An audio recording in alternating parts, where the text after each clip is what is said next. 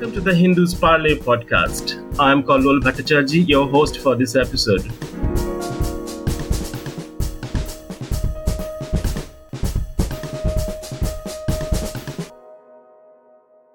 The war in Ukraine has changed the fundamental principles of the international order over the past 7 months, along with principles like territorial sovereignty and integrity of the member states of the United Nations. Even relations among major powers are also in focus. One of the major points in this war has been India's neutrality, which is perceived to have benefited Russia, the aggressor in this case. However, Russia is also benefiting from China, which has been caught in a major border skirmish since at least the Galwan crisis of June 2020. Is Russia's relation with China serving India's interests? To discuss various dimensions related to this question, we have today with us two illustrious panelists, Professor Anuradha Chenoy, who has taught in the Jawaharlal University and is known for her expertise of the Russian affairs, and Ambassador Ashok Kantha, who has served as India's ambassador to Beijing and is currently working as the director of the Institute of Chinese Studies. Welcome to the Parley, Ambassador Kantha and Professor Chenoy. I would begin by asking, has the Ukraine crisis brought Russia close to China?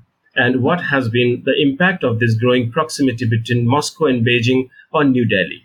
Professor Chenoy, would you like to jump in first?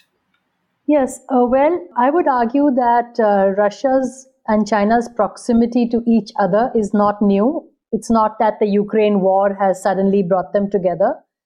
This has been going on since actually the end of the Cold War in different ways.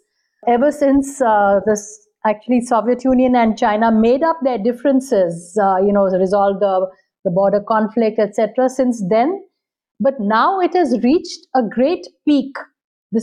I can accept that argument, but that peak also has come gradually, and it is linked to their combined Russian exports of defense equipment, of energy, their understanding on a multipolar world, their interest in the geopolitics, their gains from globalization. So several things, and also from the rise, especially again, of this American paranoia and phobia about China.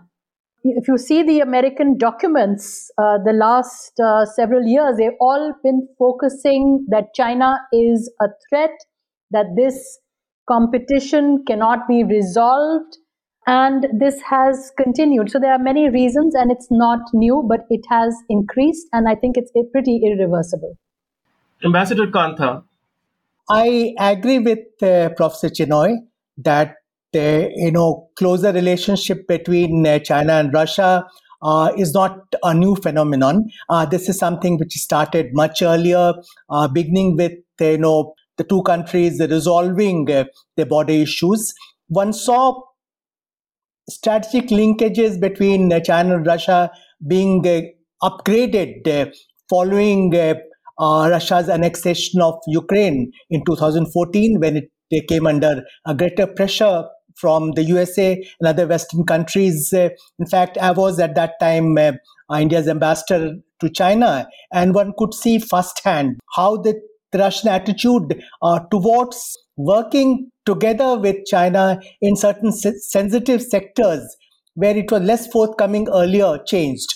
For instance, supply of sophisticated defense systems like S-400 or Sukhoi 35 aircraft, or accommodating China on Belt and Road Initiative, or accepting a greater role for China in Central Asia. All these developments took place at least partly as a result of the fact that Russia needed China more at that point of time, and this trend has continued. You would recall that the joint statement of 4th February 2022 between President Xi Jinping and President Vladimir Putin predated Russian invasion of Ukraine, and it talked about a partnership without limits, no forbidden areas of cooperation. Yet there's no doubt about the fact that after Russian so-called military operation, special military operation Ukraine, strategic collaboration between Russia and China has increased. Russia is more dependent on China today, as it has been subjected to fairly intense, sanctions and other measures by the West. And China also, while it has not quite, endorsed a Russian invasion of Ukraine, it has professed to take a position neutrality. It has been supportive in many ways of Russian action, including by accepting the Russian narrative on USA and the West being the primary cause for what's happening in Europe today through various actions like eastward expansion of NATO. I think that narrative is being promoted by China both externally and internally. So on the whole, Chinese have been supportive of Russia, and this has led to greater Russian dependence on China, which of course has implications for us. Professor Chenoy, I would ask you, what has been the role of the quadrilateral initiative involving United States, Japan, Australia, and India in creating some sort of dynamic between Russia and China? Because these two countries are appearing to be opposed to anything to do with Quad, whereas India has invested heavily in Quad. So do you think Quad is the reason for bringing them closer, or Quad is a response to this growing proximity? No, number one, I think India, of course, has invested in Quad, but Quad is not a military alliance. It's focusing on technology, trade, of course, maritime security. But I think India has been very careful to make sure that it's not part of any military alliance, either from any side, whether Russia, China, the US, etc. And I think Russia has understood that India would engage with other countries of the West. It has harmonious relations. And I think Ambassador Kantha would note that even Chinese scholars that I've read have said that India has more harmonious relations with the West, which China really no longer does in the same way. But we see China also tried to have very close relations with the West. They were willing to be accommodated, I believe, as a G2. But the West has actually rejected them. And so now both Russia and China know that there is, for Russia, of course, there's a complete divorce from the West. So both Russia and China are looking to the global South, of which India is important. And in fact, I don't know if Ambassador Kantha would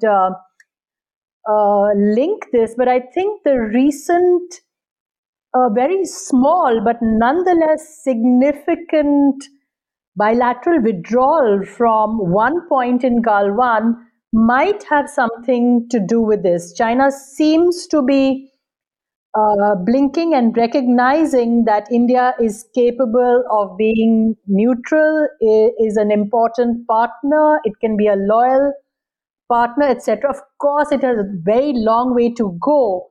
But I don't think China can afford to alienate India any longer, given the kind of polarization in world politics that's happening. Ambassador Kantha, please. Kallol, when it comes to India's position on Ukraine, as you know, we have taken a balanced and nuanced position. In the Quad setting also, we have not quite gone along with other three Quad partners. You'd recall that in the summit in Tokyo in May, we took a different position on the Russian invasion of Ukraine, but on a whole lot of other issues, including China's assertive behavior in South China Sea, East China Sea, and elsewhere, we were on the same page with other Quad partners. So Quad in a way reflects the complex geopolitical realities we have today. It's not a cause of greater strategic confrontation between USA on one side and China and Russia on the other hand. But Chinese anxieties about Quad, as also Russian apprehensions about Quad, have been there for quite some time. They have become stronger today.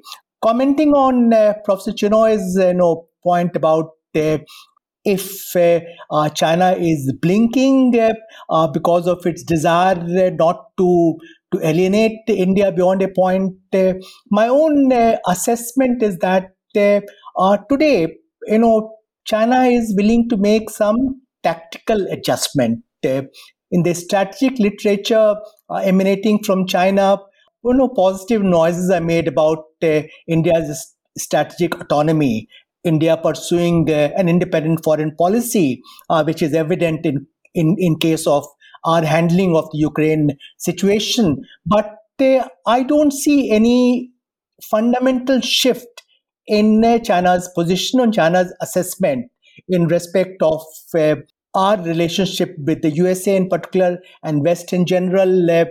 They would like to utilize the Ukraine issue and our relatively nuanced and balanced position on it to drive a wedge between us and the USA and West.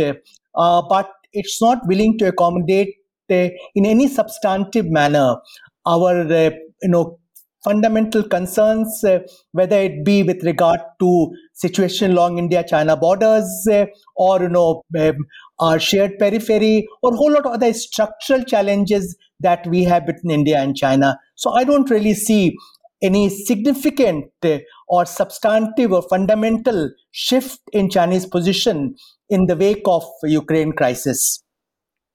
Ambassador Kantha, I would urge you to address the issue that on the one hand, India goes ahead with all the multilateral arrangements that it has with China as well as Russia, like BRICS and SCO. And when you compare these arrangements with the emerging arrangements, say Quad, again, Quad, as you pointed out, both of you, that this is not a military arrangement.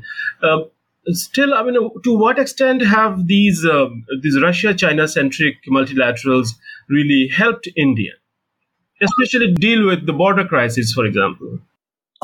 We have differentiated between our bilateral engagement with China and our engagement with China in a plurilateral setting, including in fora like SCO, BRICS, and G20. We have made it clear to China that the state of bilateral relations will be governed by state of borders. So unless there is restoration of peace and tranquility in broader areas, we cannot return to normal track in our dealings with China. And, we are far from that. Even though there has been some progress along some of the so-called friction points, situation along the border is highly abnormal. What we have today since early 2020, very high level of deployment of troops from both sides, and a situation of their deployment in close proximity, which is destabilizing, which is not desirable at all.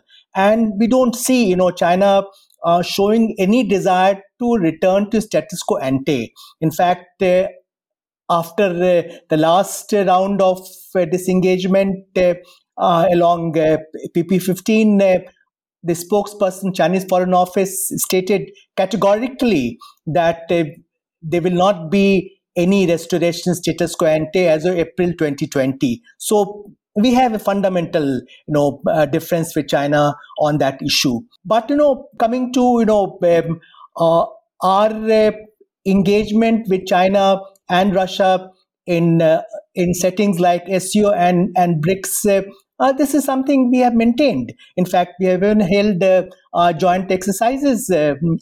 For instance, Vostok exercise that we did. To what extent, these arrangements are effective, I have my own doubts. SCO and BRICS are relatively limited organization. Strategic gains that accrue from our participation in these fora are again somewhat modest. They're not quite comparable to our participation in Quad, for instance, which is far more strategic in character. But we are going to host SCO summit next year. We are going to host G20 summit next year. So clearly, we will remain engaged with China in these arrangements. Ambassador Chenoy, let me rephrase the question for you here. I mean, to what extent has India benefited from the Russia-China-centric multilaterals in comparison to other broader multilaterals, say G20, and even the emerging one, that's Quad? Look, I think it's a function of a sophisticated foreign policy, as Ambassador Kantha explained, to be able to distinguish between bilateral engagement and multilateral engagement. And we hope the West can do that, and they attend G20 because they're not on talking terms, with Russia. So I think India is a good model for this. And the other thing is that SCO and BRICS are primarily, SCO, for example, is a regional kind of organization focusing on talks on energy, trade, linkages, etc. It's an opportunity for the leaders to meet on these multiple non-traditional security issues. BRICS came up because the major multilateral organizations like the WTO, IMF, the economic organizations have not given the kind of space that they should to the emerging countries or to the global south for that matter. Global south, of course, they won't, but at least to the emerging countries who contribute a great deal to the global economy. So China, for example, contributes, according to the World Bank's own figures, 30% to the global economy in the last few years. So these are different fora and they don't have a strategic intent. So I think they're actually quite non-comparable. BRICS is important for economic issues, as you can see, in terms of currency, trade, developing, putting up the infrastructure banks, the new development bank, etc. So those are the issues which come on its agenda. And India has tried quite consistently not to make that a platform for either an anti-West. It's stuck to the agenda that was outlined, and I think it has been effective. So G20, has the G7 and the BRICS in a sense. And India is able to operate and I think also become a bridge between these formations. There are these comments these days in the media about how India has moved away from Russia, or India has decoupled from Russia. Do you think these assessments and these commentaries are a bit premature, Ambassador Kantha? No, I don't think we have moved away from Russia.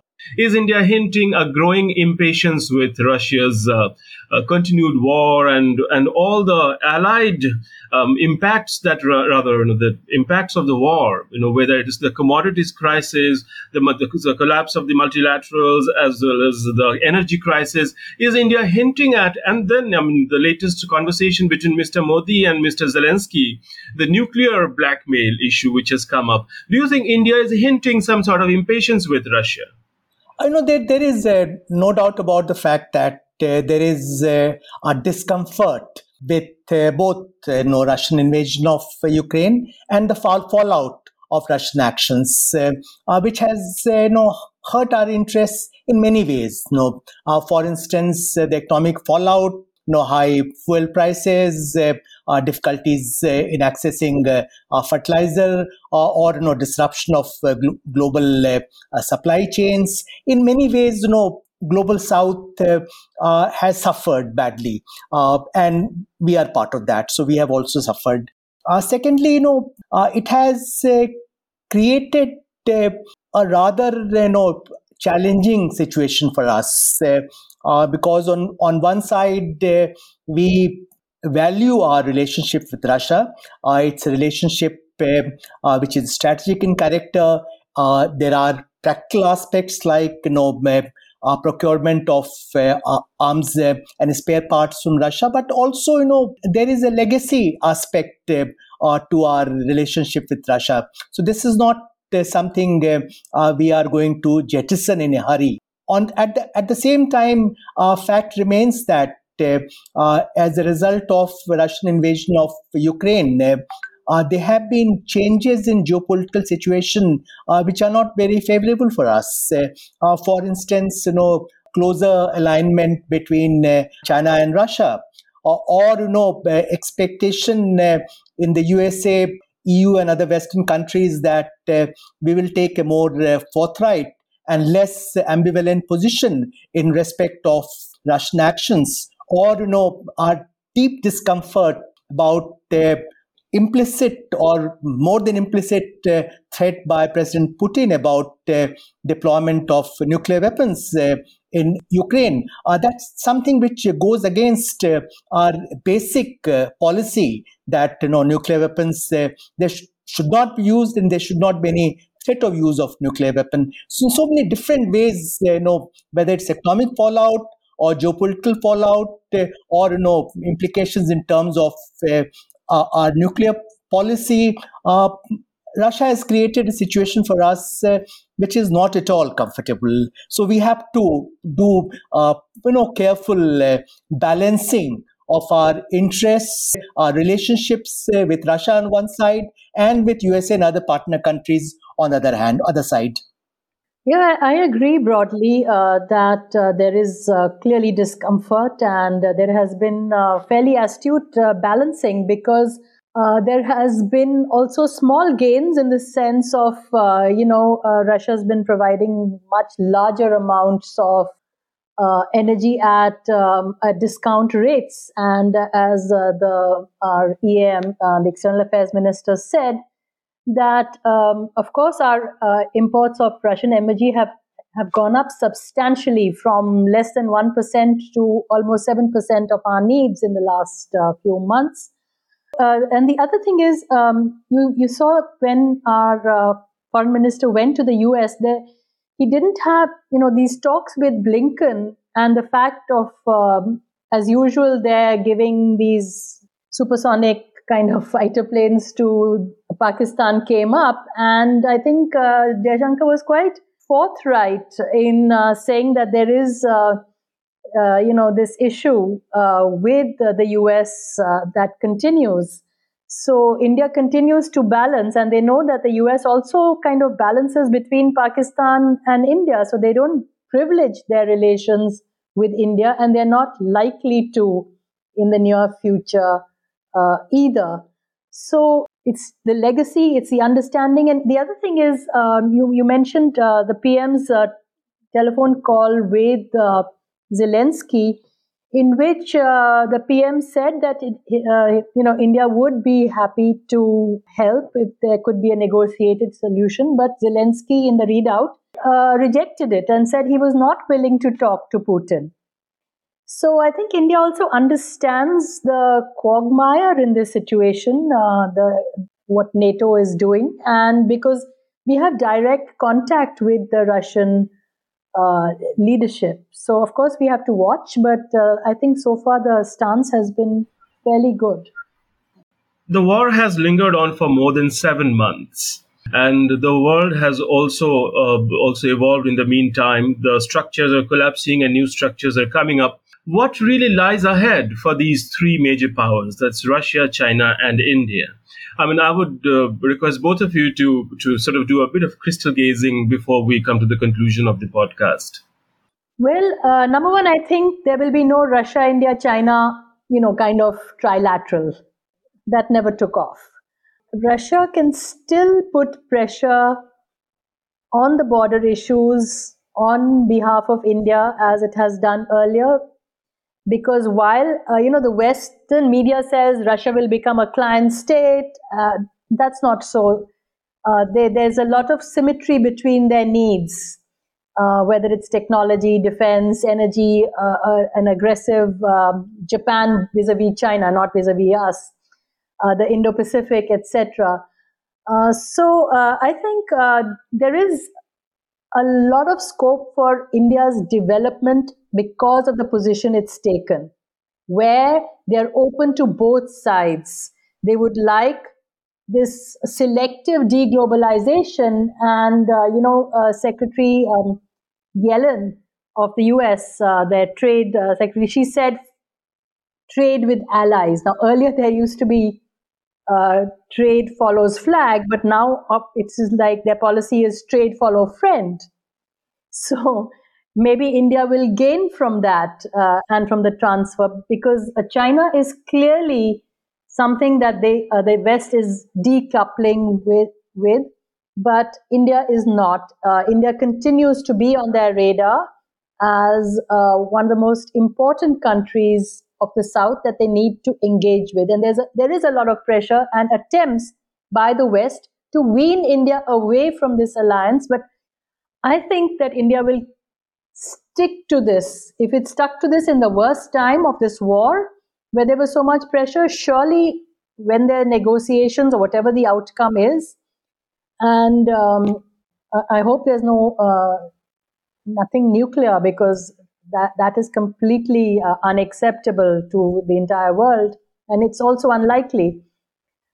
So I think India is on an okay wicket so far, and their relations with Russia will continue. Russia has seen it as a very reliable partner. They're going to open up much more, and in the meantime, that INSTEC, the North-South Transport Corridor, which goes through 3 sanctioned countries, Russia, Iran, and Syria, that has also seen some movement of goods even at the time of this war. So, and India has put in a lot of money into these, into the Siberian gas fields, etc. So I don't see anything negative as far as Russia and India is concerned. With China, I would go that we have to wait and keep putting pressure to resolve the border issues. And can't say, I don't think China will want any kind of, kind of up the scale or escalation at this point when they're under pressure from the West. Yeah, but China may not seek to up the ante with India as of now, beyond a certain point, as you pointed out, Professor Chenoy. But Ambassador Kantha, I would urge you to look at the Taiwanese angle as well when we look at the future scenario emerging between India, Russia, and China. First, I'm inclined to agree with Professor Chenoy that the assessment in the West that Russia has become a client state or vassal state of China is little exaggerated. Russia is a country with a sense of history and destiny. So it will continue to insist on its agency in international affairs. At the same time, fact remains that because of conjunction of several circumstances, including pressure from the West, the fact that the Russian role in Europe, or Russia playing an important part in the emerging European security architecture, is no longer acceptable to the USA and European countries. I think Russia will become increasingly dependent on China in many practical ways. For instance, as Europe continues to reduce its dependency on oil and gas supplies from Russia, China will become even more important destination for hydrocarbon resources of Russia through part of Siberia 1 and 2 and other means. So I think even in geopolitical terms, the dependence on China will increase. Russia is losing ground in Central Asia. Many Central Asian republics are not very comfortable about Putin's policy of claiming to intervene to protect interest of Russian-speaking populations, including in Ukraine. Kazakhstan, others have large, Russian-speaking populations. So there is a degree of discomfort. So, to what extent this evolving Sino-Russian, nexus, if one may call it, will impact India remains to be seen. Russia also values its relationship with India, so it's unlikely to do anything in a hurry that will negatively impact our interests. Coming to working together with China and Russia in bilateral arrangements. These, as I mentioned earlier, SCO and BRICS, these are relatively limited organizations. So what we can achieve in those organizations, including during our chairmanship of SCO in 2023, will be somewhat modest. Coming to are balancing our relations with Russia on one side and USA and other Western partners on other side, I think it's going to become more and more challenging. We should not be complacent in this regard. So far, our Western partners have accommodated our interests vis-a-vis Russia, but one can see a growing degree of impatience in that regard. And as Professor Chinoy mentioned, there are some pressure points which are being activated. For instance, sale of equipment to Pakistan for upgradation of F-16 aircraft, or visit of US ambassador to Pakistan-occupied Kashmir and calling it Azad Jammu and Kashmir. I will not read too much into these developments, but these are, some indicators we shouldn't be unmindful of. So my point is that at some point of time, I think we'll have to take a call. What is the primary challenge? And I have no doubt about the fact that a primary strategic challenge is China. So our policies will have to be developed accordingly, so that we can acquire wherewithal both through internal balancing and external balancing to deal with the challenge posed by China, more so against the background of growing asymmetry between India and China. And there, our partnership with USA and other Western countries becomes very important. So we'll have to bear that in mind. Coming to your point about Taiwan, after Russian special military operations or invasion of Ukraine, there has been much debate on China will take recourse to military action against Taiwan. My own assessment is that China is today not really prepared to undertake major kinetic action against Taiwan. That's something which will happen. China is acquiring capabilities to undertake that can be not too distant a future, but this is not something which is around the corner. In fact, if anything, lessons learned from Russian actions in Ukraine and kind of difficulties Russia has faced will to some way push the timeline for any Chinese action, military action against Taiwan. And we'll also see further upgradation of China's efforts to modernize its military forces. It's already set the timeline of 2027 for achieving modernization of PLA. So there will be greater effort. We'll see greater hardwiring of supply chains to reduce risk of sanctions by West against China, the way West acted against Russia. So we'll see several remedial measures by China to prepare for such a contingency. But something untoward happening in terms of major military operation by China against Taiwan in near future, I do not see that on the horizon. But China is establishing a new normal in terms of its military activities in Taiwan Strait post Nancy Pelosi's visit. So it has become more aggressive, it's crossing the median line in Taiwan Strait more frequently. It has conducted a virtual dress rehearsal for a blockade against Taiwan. So one can see pressure against Taiwan mounting. So that will continue. Thank you so much, Professor Chinoy and Ambassador Kantha, for this edition of Parley, and thank you both. That when we hope that we will continue to engage with both of you on these interesting debates as the war in Ukraine rolls on with no end in sight.